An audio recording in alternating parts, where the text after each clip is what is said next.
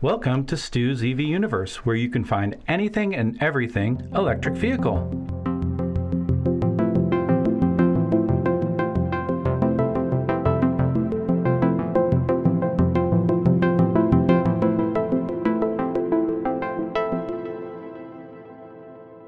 Today on the podcast, I'd like to welcome my guest, Paul Scott, who is co-founder of Plug-in America. Great to see you, Paul. Thank you very much. Yeah. And I guess a belated happy birthday. I know you just had a birthday. We're both Libras, which is a blessing and a curse, I suppose. It's a wonderful thing. Yeah, I guess we can kind of go right into it and kind of go in the Wayback Machine. A little bit about why EVs. What was your first kind of experience with electric vehicles, and what attracted you to that? Sure, yeah. I had just recently gotten married in 2001, and right after that, I was diagnosed with cancer. So we went through this whole rigmarole with operations and stuff like that, and there was a chance that I might not pull through. So I thought, well, I wanted to leave a legacy of solar energy on the roof if I died. So I was researching how to get solar on my roof. And in 2001, that was not that easy. Right. But right away, I found this website where people were talking about electric cars. And so I lurked around there and found out you could actually buy an electric car at that time, a Toyota RAV4. And so we got the solar installed, coincidentally on my 50th birthday, so that was kind of fun. And then 2 months later, we took possession of our first electric car, this Toyota RAV4 EV. Okay. And at that point, I'm running my house and my car on sunlight. And we had already gone into Afghanistan in that war, and the drumbeat was really loud to go into war in Iraq. All of us paying attention knew that was a war for oil. So we became radicalized on that because we had the solution. We were using the solution, and we knew a few dozen other people who were doing it. So that's when we got organized and started forming the group that ultimately became Plug-in America. Now, can you tell me a little bit about that first group? I know, the EV1, it's actually amazing, but it's the 25th anniversary of the EV1, which is wild. But yeah, so much happened with that. Can you talk about that initial kind of group of people and maybe a little bit about the spirit of that and how that all kind of formed and what that was like?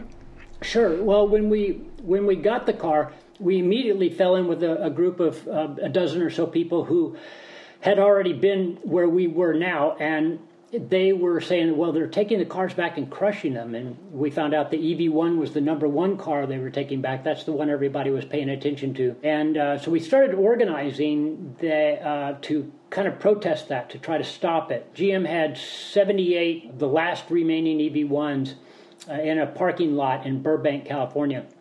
So we went over there and we started organizing a vigil to save them because we knew they were going to be taken out to the Arizona desert and crushed. Right. And so we formed this vigil and we rotated through people 24/7. We had somebody out front there, and they tried to, they took one truckload away. So we called everybody and we all showed up at the place to try to stop them. But the press didn't show up. So the police were there. And if we didn't allow that truck to leave, they were going to arrest us. And if you get arrested and the press isn't there to cover it, you just got arrested for nothing. It's going to cost you a lot of money. So we allowed that truck to leave, but we told the press that next time, we are definitely going to have a story for you. Sure enough, a week later, after the Washington Post ran a story and the Los Angeles Times ran a story, then they showed up with 12 trucks. And their intent was to take all the remaining ones away. So we called everybody, and they all showed up. The police were outnumbering us. I mean, there must have been 20 police there. But we had a lot of press there. So we staged the intervention. We tried to stop them, and they arrested 2 of us.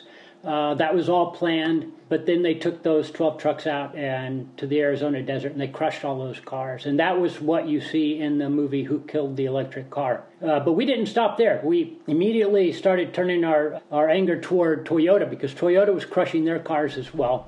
Right. And so we staged 2 protests at a Toyota dealership in Santa Monica, and that's all it took. Toyota caved pretty quickly, and they negotiated with us. And we had four asks, 4 demands, and they gave us 3 of the 4 demands, and so we've counted that as a win. We saved about 500 cars from the crusher. Wow.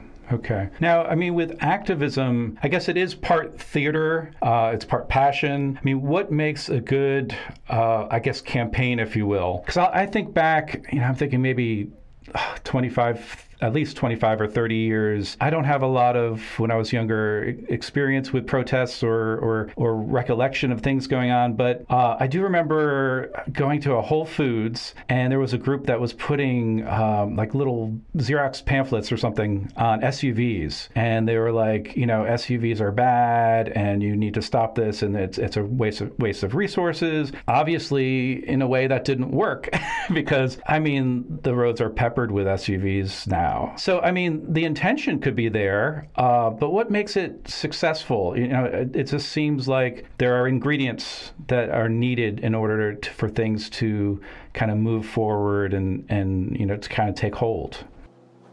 Part of it is being able to concentrate your efforts toward a small enough target that you can have an effect on that target. If it's too broad, just saying SUVs are bad, and they are, the argument is pretty clear on that. You're talking about millions of people right. and their individual decisions to buy an SUV. Right. You're not going to get much traction with that. But if you go after a specific target, in this case, Toyota Corporation, Toyota, being a Japanese company, they are averse to controversy. They don't like people calling them out. So GM didn't care. GM didn't care right. at all. They will do whatever they want. GM at that time was filled, their board was filled with evil people, the corporation was filled with evil people, and they just didn't care about the harm they were causing. So our efforts didn't really matter to them and didn't have an effect. But Toyota, they did. They did care about their public perception of their company. And we were, we had big signs that said, "Shame on Toyota." And so people were curious about that, and the company didn't like it. So we were able to get them to change their behavior. And we're doing it again today. We're calling for a boycott of Toyota, and we've had 2 protests at the same dealership to try to get that one to have traction. So it's really a matter of being able to target your resources. We didn't have a lot of people. We had a couple of dozen people total in all of this effort, but we managed to change the minds of a giant corporation at that time with a targeted effort. Now, with Plug-in America, it wasn't originally, how did that evolve? When I look at Plug-in America, I think about National Drive Electric Week. I think about a strategic partnership with the Sierra Club, with Electric Auto Association. I'm honestly in awe of what Plug-in America has achieved as far as really positive stuff. All of us in the EV community know that Drive Electric Week, National Drive Electric Week, there might have been some chapters that have been doing ride and drives, but it really cemented everything, and it brought it into the spotlight. And I can't really think of much else that has really moved the needle more than that kind of effort. Can you talk about the early days and what was some of the thinking behind, Plug-in America? Sure. So when we first started doing the protests, the group was called Don'tCrush.com, and it was just a name that one of the very earliest protesters gave, because we were trying to, at that time, to stop the crushing of the cars. After the Toyota protests, all the cars had either been saved or crushed. So that name didn't suffice anymore. So we drove up to a ranch near Yosemite. And so all the San Francisco people met us there, and we hadn't met them in person to this time. We'd been working for 2 or 3 years together online. So we all met and spent a weekend at this ranch and came up with the name Plug-in America. So that's when Plug-in America was born. We grabbed the name, we filed for 501c3 status, and instead of a group of activists trying to stop the crushing of existing cars, our goal at that point was to try to convince the OEMs, the original equipment manufacturers, legacy car makers, if you will, to start manufacturing more electric cars, or electric cars at all. And so that's when it was birthed, and we were still the activists who made up the board. And some of us were better at activism than managing a board of directors. So after a few years, we gradually got replaced by people who had better management skills and more of a global outlook on what Plug-in America could and should be. And so that's how it grew. We had a bunch of people from Microsoft came in, really smart people with some money. So that helped. And so that kind of grew the board. And now we have, used to be everybody was in California who was on the board. And now they're from all over the country. And you've also done grassroots. I mean, you were selling Nissan Leafs for a while. So that's really kind of in the trenches, which is wonderful. I drive a Nissan Leaf to this day, and I love it. And actually, I mean, it's sad in a way because you're right. I mean, these companies, you'd like to think that they want to do things for the right reasons just because they want to do things for the right reasons. But, with me, just on a personal level, I had one of those early Nissan Leafs with a degrading battery, and I missed the warranty by 10 days. To get the new battery? 10 days. To get the new battery, I already went on and called them and had a case number, the whole thing. And, I was kind of pleading with them and bugging them. And the only thing I would hear is no. I don't give up easy. So I just kept going at them, and they got me to the point where I really was about to throw in the towel. And I remember I spoke to one of, Evolve KY is our nonprofit, electric vehicle group here in Kentucky. And I spoke to one of our members, and as EV advocates, whether you're at a dealership or you're just having casual conversations, you're really trying to sell people on EVs. And I helped her get her Nissan Leaf. I answered all her questions, and she was like, you've done so much for the community here that it's wrong. She said, if I will start a letter writing campaign. And I said, you don't have to do that. But I mentioned that to the corporate Nissan person. I said, one of our members was so passionate about this that she even mentioned, starting a letter writing campaign. The next day, I didn't get one call or two calls. I got 3 calls on my answering machine.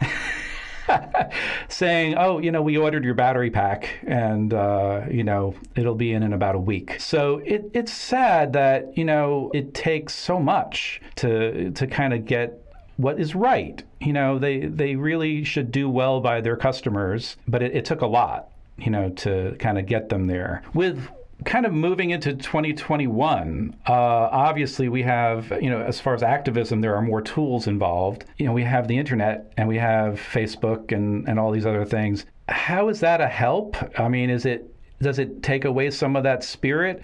How does that factor in? I remember seeing a post of yours a while back. There was, if my memory is correct, a supercharger station in California that was going in, a huge one, and it was all slated to go in, and then all of a sudden things kind of went wrong, and then you all kind of started speaking up about it, and it turned around. Can you talk about something like that and how social media is a help or an addition to what you've been doing all along?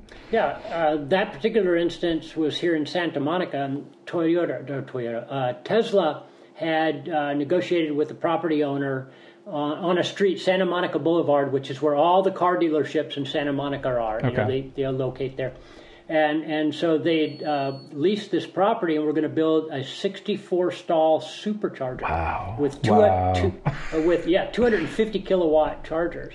Now, to give you some perspective, Santa Monica has been a leader in installing charging infrastructure. For 20 years, they've had charging infrastructure, more than 20 years. And so we've installed, and I'm on the committee in Santa Monica to help find locations and build this out. We have a little over 150 chargers. And so they're all basically level 2 until just recently we got some level 3. But I did the number, I calculated the amount of power that one Tesla supercharger location would supply. And it was over an order of magnitude more charging power than all the charging infrastructure Santa Monica had installed in 20 years. And wow. Tesla was going to do it on their dime, inside of 6 months. So the city council, in their great wisdom, told Tesla, no, you can't install on that property because we might want to build housing on that property. So now this is in spite of the property owner saying unequivocally, I will not build housing on this property. And so, but they still put it on a 2-year moratorium not to build.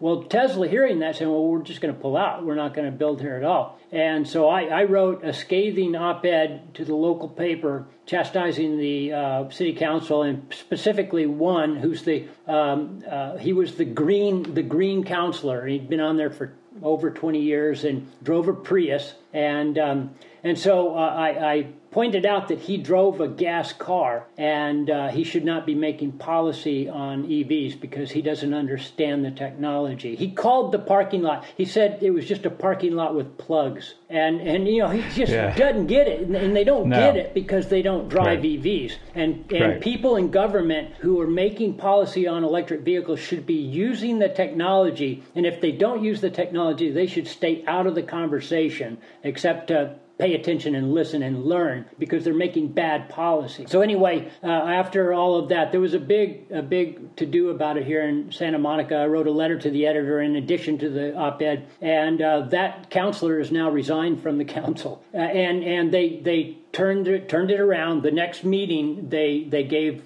Tesla the okay to move forward. And a lot of that had to do with pressure, because I reached out to the local environmental community, many of whom were on the counselor's side because they all drive Priuses and they think they're doing great by driving a Prius. Well, that was a good thing 20 years ago. It's not a good thing now. You're buying and burning gas, and anybody buying and burning gas right now is doing a bad thing, period. So anyway, we got that turned around. They haven't started construction yet because there's some still permit issues that they have to work through, but they hope to have it started at least by the end of the year and completed shortly thereafter. It won't be a long construction period. Right. Well, and it's interesting you mentioned, the Prius. We were at an event, like a tabling event, ride and drive event last night, and there were a bunch of folks there from this one lady was at a carbon, to kind of tax carbon, and was talking about all of those things. And even people that are quote unquote on your side, we were talking to her about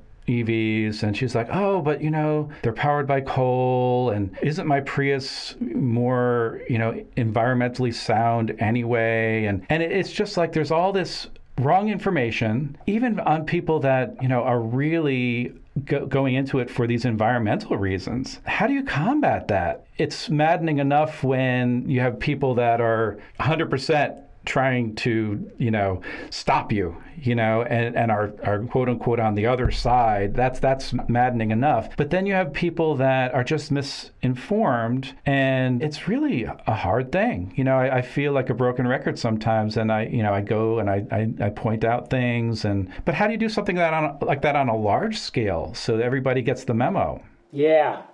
So I've lost a lot of friends and a few relatives over this issue because I'm very hardcore over it now. Right. And so we've got well-meaning people who have old information, and so and they're also using talking points that have been very deftly put into the conversation by the oil industry through op-eds and other various means. So when they say, "Oh, it's a coal-burning car," I'm sure you've heard that a lot.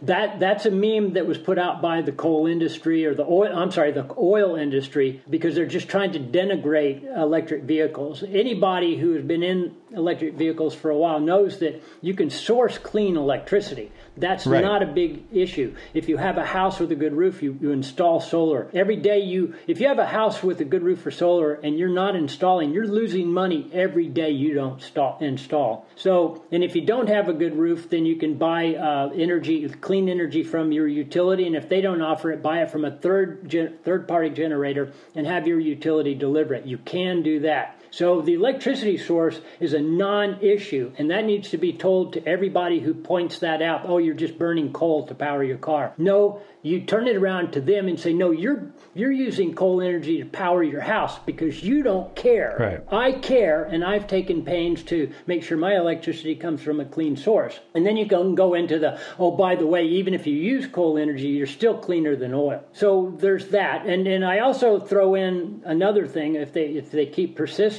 So how many wars have we fought over electricity? None. Zero. We will never, ever have a war over electricity. We fought 2 wars in Iraq over oil, costing trillions of dollars, killing hundreds of thousands of people. So we destabilized the entire Middle East. So oil is dirty all the way from the beginning to the end and has a very big political and military footprint that we need to hammer home with people who are still buying and burning gas. If you buy gasoline, you're supporting Trump, McConnell, and all the other evil people in Congress.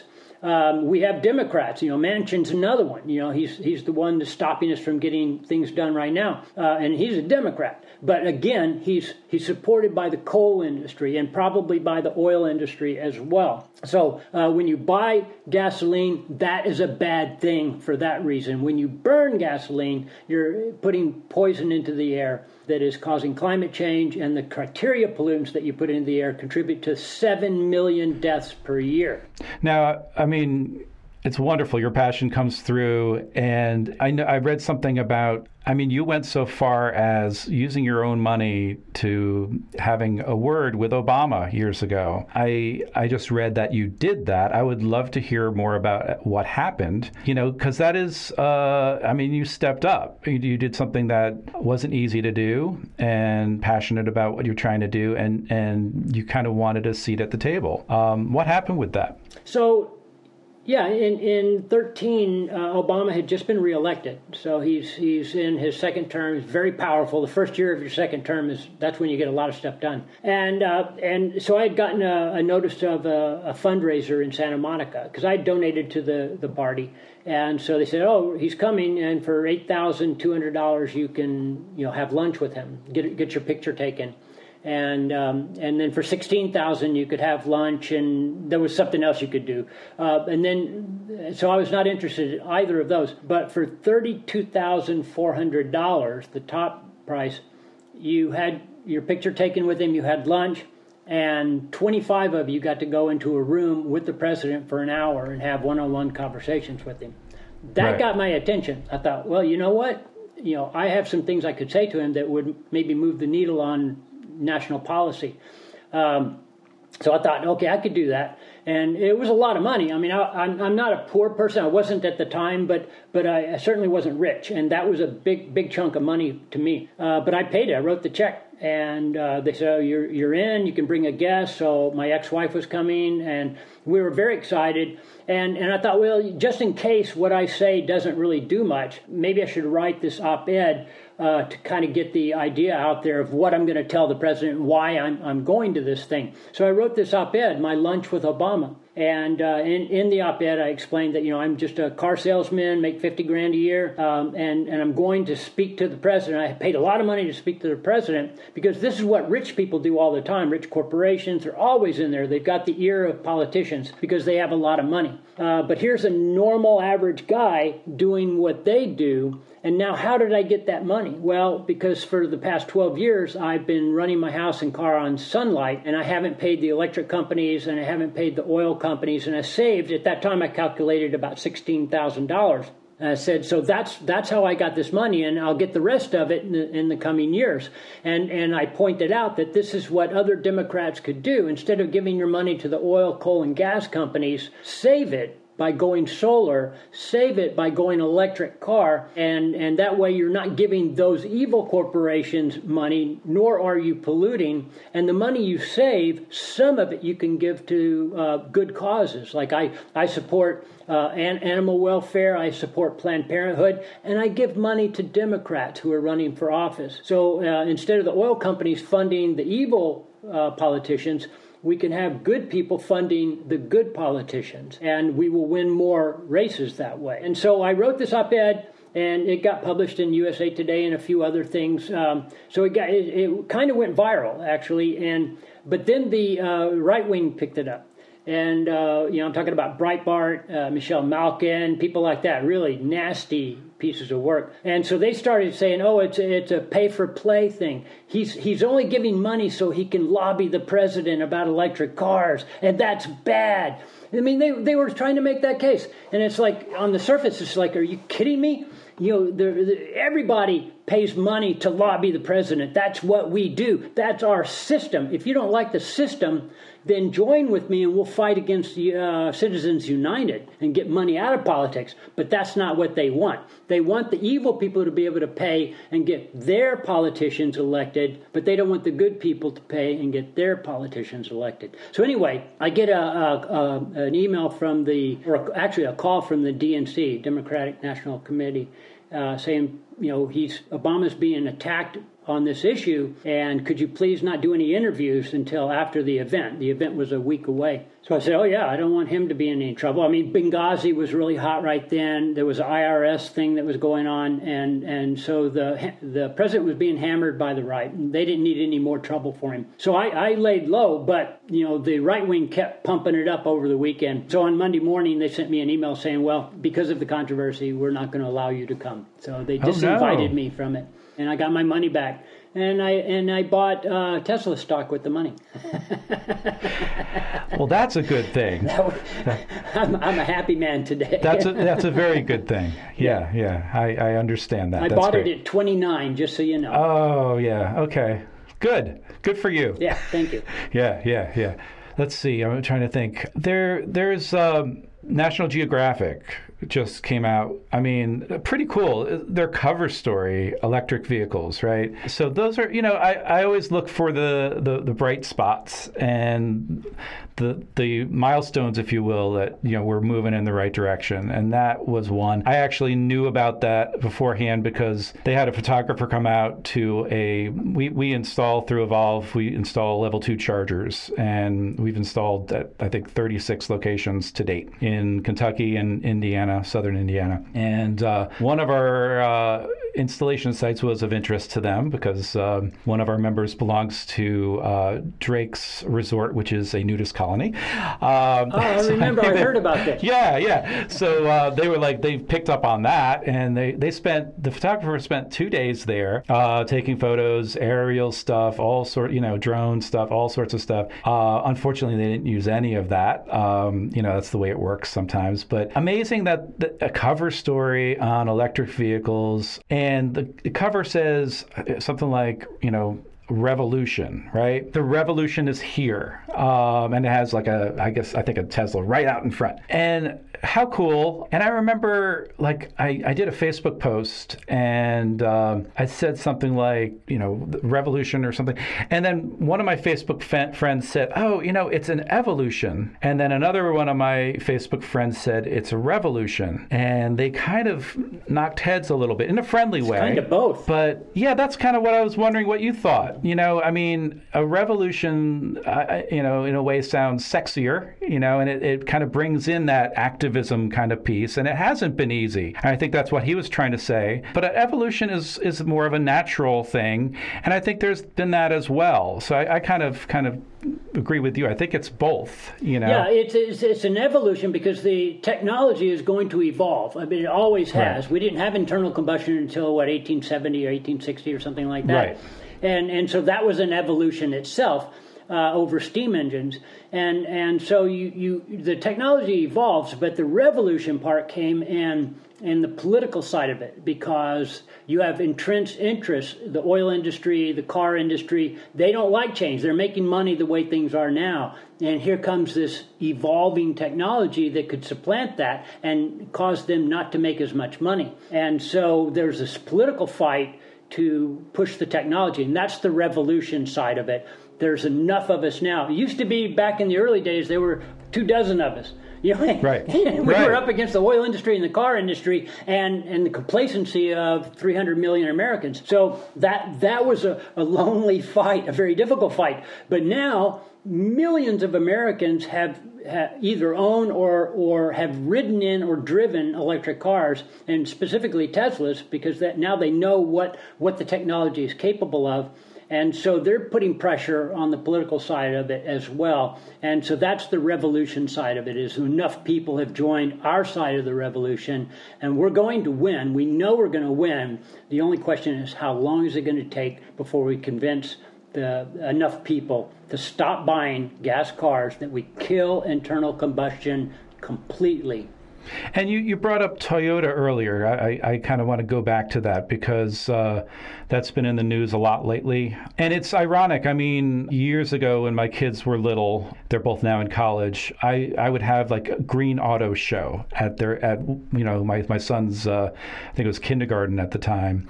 And I drove a grease car at the time, old converted Mercedes. And it was hard for me to find someone with a Prius at the time that was a long time ago, wasn't it? Yeah. So I was excited. I have someone with a hybrid, and they could talk about what a hybrid is to these, kids, young kids, and what the benefit of it is and how it works. And I had them pouring vegetable oil into, the tank of my vehicle to show them how safe it was, and it smelled like French fries and all that good stuff. So that, was cool, and it was really cool to see here we are in Kentucky. I'm sure there were more Priuses or, Priuses in the West Coast, but we didn't see them very often around here. And it was cool for me to see one. So, fast forward to today, when what was considered to be the greenest of green back then now seems to be, fighting going green and doing the right thing, if you will. Can you talk a little bit about that and what's happening with that? Well, now, so many people are aware of climate change who were not paying attention back then, that it's just more and more people are on our side. Whether they've made the effort to change their car yet or not, they will. And we know that the next car they get will be electric, or at least some sort of a plug-in hybrid. So it's just a matter, I think, of we've got more people on our side. The media is portraying it as a kind of a normal thing. Look at the ads. Since the Super Bowl earlier this year, they started running ads for pure electric. This is not Tesla. Tesla doesn't advertise. This is GM, Audi, Jaguar, all the majors are now starting to advertise pure electric. And it's kind of funny because they have to do it in a careful way. Tesla, if they did Tesla advertising, they would, show how great their car is and how it's so much better than any internal combustion. So the others can't do that because they're going to have to denigrate the rest of their lineup. And so and I wrote about this, back in 2008, I was writing about this is why the car company is going to have a hard time, because that transition is going to be tough for them. In order to advertise an electric car properly, you have to denigrate internal combustion. And the car companies will not do that while they're still selling internal combustion. So it's a matter of just having more people on our side, and the media is really picking up on it. And quite frankly, the IPCC report on the damage that climate change is causing and will cause is so scary that anybody paying attention to that, especially young people, because they're inheriting what we leave them, and they're going to have a real mess. So many of them are starting to pick up. Greta Thunberg has really helped in that regard, and some others. And we're pushing hard to get Greta and their people, to do more, because what they're doing is ineffectual, and it's sad, because I don't want to, denigrate. I won't denigrate Greta, but I will criticize her for wasting her time. 3 years she's gone to Davos and spoken to world leaders, and she righteously chastises them. I love watching her speeches because she's just this angry little girl, and speaking truth to power like nobody else does. But those people are paid not to listen to her. They're paid not to act on her demands. So after 3 years of doing that, you would think, okay, maybe there's something else I could do. So what we're trying to do is encourage her to take up our cause. And our cause at this point is to stop the sale of all internal combustion cars, period, all manufacturers. So, because look at it this way. There are 1.5 billion vehicles on the planet, and they've all got tailpipes except for the new electrics that are coming out. So that's a giant tailpipe. If you put all those tailpipes together, it's a giant tailpipe spewing poison into the air constantly. So as we build more cars, 90 million vehicles per year, adding to that giant tailpipe, that's a lot of stuff. So it seems to me the proper approach would be to stop the sale of those cars as much as possible, because we know the end of internal combustion, ICE, is 2035. We know that because of all the car makers that have said we're not going to make any more after that, and the countries that have said we're not going to allow you to sell any after that. So we know that 2035 is the end date, but it's physically possible to build the battery factories fast enough to move that date up to close to 2030. So we think 8 years, that's going to push it, maybe 2031, 2032. But those 2 or 3 or 4 years that we can shave off of that represents millions of ICE cars that will not be built and will not live 12 years average, spewing poison for 12 years average, sending millions, billions of dollars to the oil companies for that time. Right. So the goal here is to get Greta to turn her troops toward the activities that we've been recently doing, calling on boycotts of internal combustion to stop the sale of every ICE car that we can. Because when a customer goes into a Toyota dealership and buys a gas car, then that tells the factory, build another one. Right. So we got to stop that. And this is how we do it. And it seems, if you're just looking at legacy automakers, like Ford just recently announced a humongous battery plant here in Kentucky, and everybody's jumping for joy over here. My head exploded when I heard that. Really good news. In a good way. Yeah, it's really good news. And GM seems to be doing the right thing in that, they're going to be replacing the battery packs and all these bolts. It's not going to be a cheap fix, but they said they're committed to doing it. But then you have Toyota again. The Prius king, that they said, we're building a battery plant and we're going to invest a certain amount of money in this plant and building batteries. But then when you look deeper into it, they really are still talking about hybrids, and they're not. If they are going to be making any battery electric vehicles, they're not going to be rolling them out in any big numbers. It's obvious from what I've seen, and it just kind of seems like they're betting against their own interests at this point. It's just kind of puzzling, I don't know what your take is on that. Oh, I have a take on that. This is why we chose Toyota as our initial boycott. So I made a big banner, boycott Toyota, and we had 45 people out at the dealership protesting last month, and we did another protest last week, and we're going to do another one next month. Toyota is the worst car company on the planet today, and that's really a weird thing for environmentalists to say, but it's true because they are actively fighting against electric vehicles on 3 continents, and they lobbied our Congress against measures that would increase electric vehicles. And here's the other thing. They're the largest corporate donor to the right-wing, insurrectionist-loving, climate-denying members of Congress. They're the largest. They give more money than Exxon to those people. So they are our political enemies. Toyota, anybody who buys a Toyota is funding Trump, funding McConnell, funding Ted Cruz and those people. So we're calling on everybody to boycott every product that Toyota sells. They have 2 plug-in hybrids. And if you wanted to buy one of those, I wouldn't chastise you for it. But quite frankly, I'd rather you buy a plug-in hybrid from somebody else if that's what you need to buy. So, but we've got to go after these guys. The reason they're doing it is, they're making moves toward building battery factories now because they're not stupid. They know that's the end game. And if they don't get some skin in the game, at some point, they're just going to lose all market share to all the others. GM, Ford, VW, particularly VW, they're building a lot of electric cars, and they're just going to eat into Toyota and to another degree Honda. Honda's like second worst. And so those 2 companies are betting on trying to squeeze as much profit out of selling hybrids for as long as possible to make as much money before they make the full transition over to electric. So we know that's what they're doing, but we're calling them out on it, and we're calling for all the good people of America to just stop buying Toyotas, stop buying Hondas, stop buying all ICE, but particularly those 2 companies, to push them. So don't allow them to keep making ICE cars. If you buy one, they're going to make another one. So just don't buy any more ICE cars from anybody, but particularly don't buy anything from Toyota and Honda. Now, you're out there in California, and obviously things are a lot different out there for you all. Here in Kentucky and our, surrounding areas, it's changing, but, obviously we'd like to see it change faster.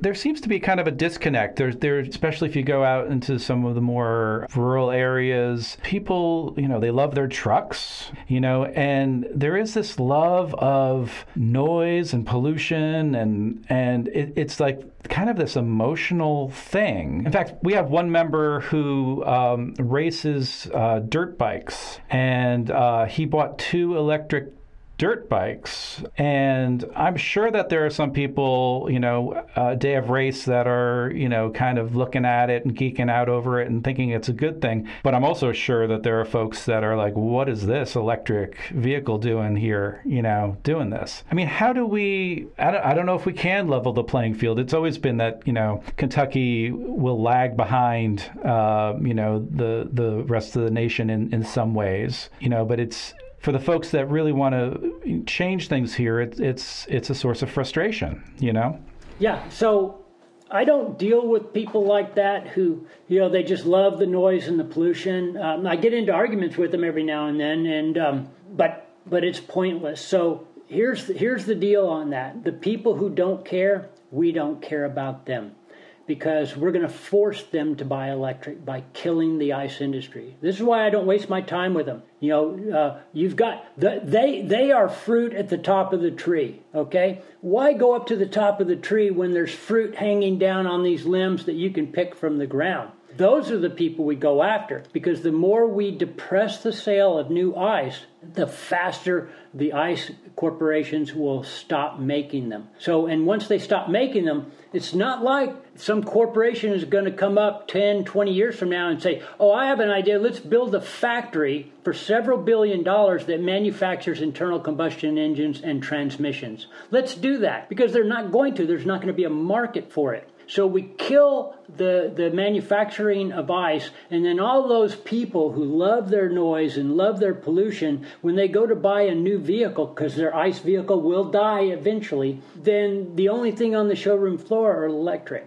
Yeah, and there's one thing about, to have a spirited debate or, with someone on the other side that's open to listening. But, when it's one way, it's just exercise in frustration. Yeah, if they pay attention to science, I'll have a conversation with anybody who listens to science. But if they deny science, if they say, oh, and it always comes down to this. I point out that, well, there's physical harm caused to people by pollution. It kills 7 million people every year, and transportation is about 40% of that. And so they flat out deny that. And so I'll tell them, well, fine. I'll take my car and go into a garage and keep it on, and you take your car and go into a garage. We'll converse by cell phone, and you keep your engine on, and you tell me if you're getting tired. Okay, that's right. So so you can call them out very easily. They're wrong on the facts. So you point that out, and if they disagree with the facts,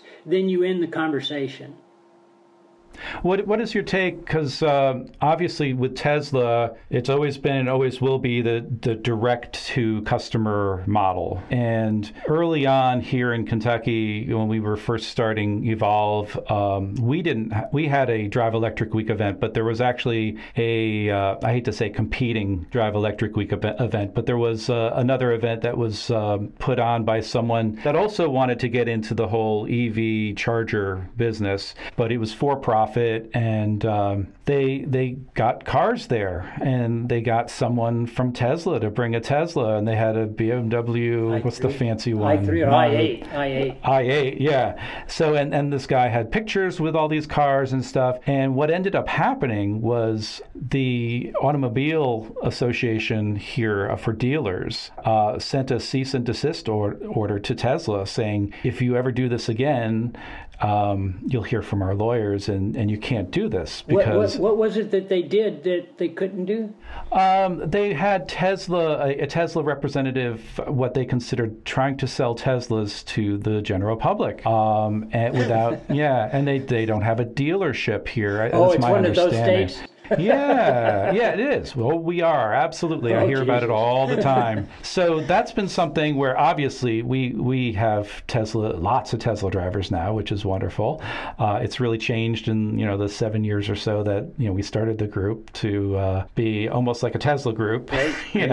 But we still, there's that whole disconnect as far as direct to customer sales. And I mean, my opinion is let's level the playing field and let's let everybody do whatever it takes to sell cars. And if they're going to buy this car over this car, let them do it. Obviously they won over that person, but a lot of the car dealers don't see it that way. No, they're cowards. They see it as unfair competition. Unfair competition because, hey, you got a better product than me. You can't do that. Go ahead. Aren't they going to be doing the exact same thing in a few years? It just seems like that's the way things are moving. Who's going to be doing the exact same thing? Car manufacturers, wouldn't it be best for them to go direct to the consumer? Oh yeah. There's been a lot of talk about that in a lot of circles because, I mean, Austin. This is such a beautiful thing, and I'm so glad that Elon picked Austin for their plant because it's illegal to sell Teslas in Texas as well, and so they're going to have to ship those Cybertrucks out of the state, physically out of the state, and then when somebody in Texas buys one.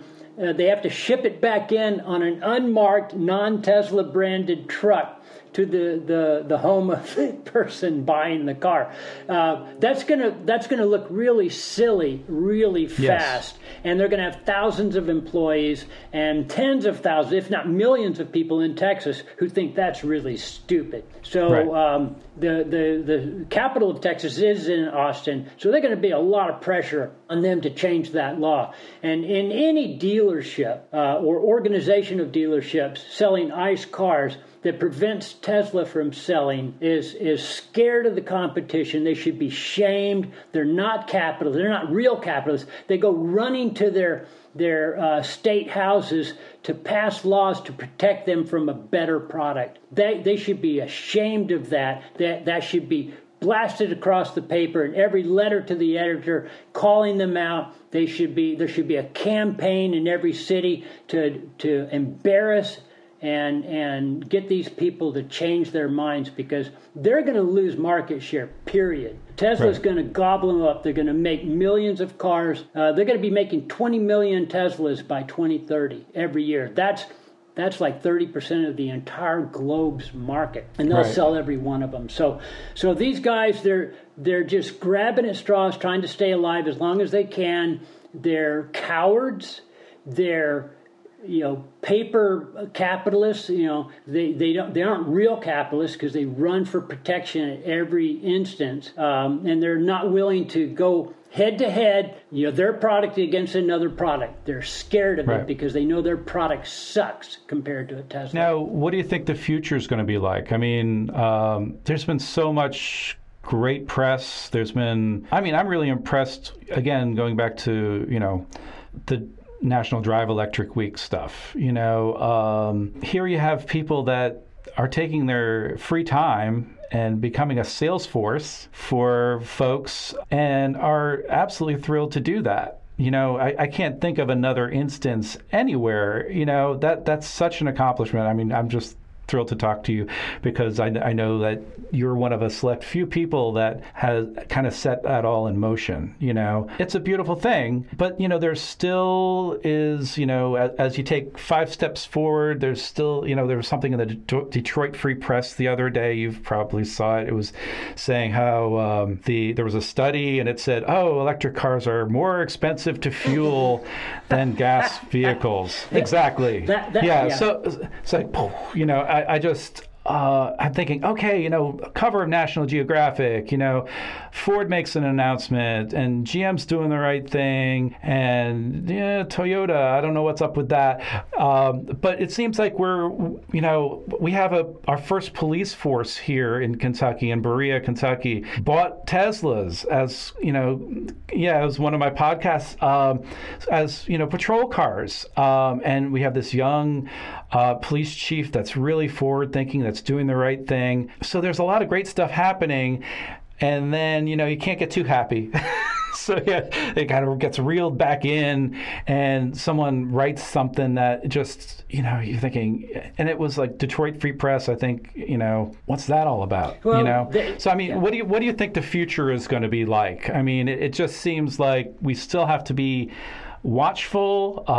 We still have to think about, activism, whether it's online or in person or both. When can we just sort of kind of declare victory, if you will? That's great. I love the way you ended that, because we're not there yet, but we're very close. We know victory is around the corner, but victory will happen when basically Toyota and Honda cave and say we're going all electric by this date, and we're not going to make any ICE after that. I think at that point we can literally declare victory.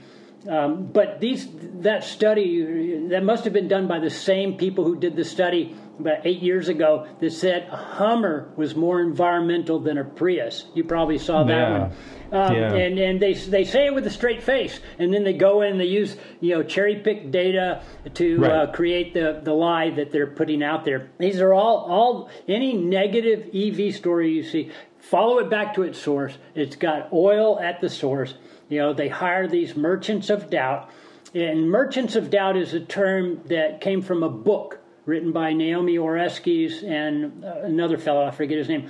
But the documentary was produced on it that is excellent. And I highly recommend that you watch Merchants of Doubt, because that will inoculate you against a lot of these things. So merchants of doubt are hired people who will lie for money. And they started doing it back in the tobacco wars. When tobacco was declared something that caused lung disease.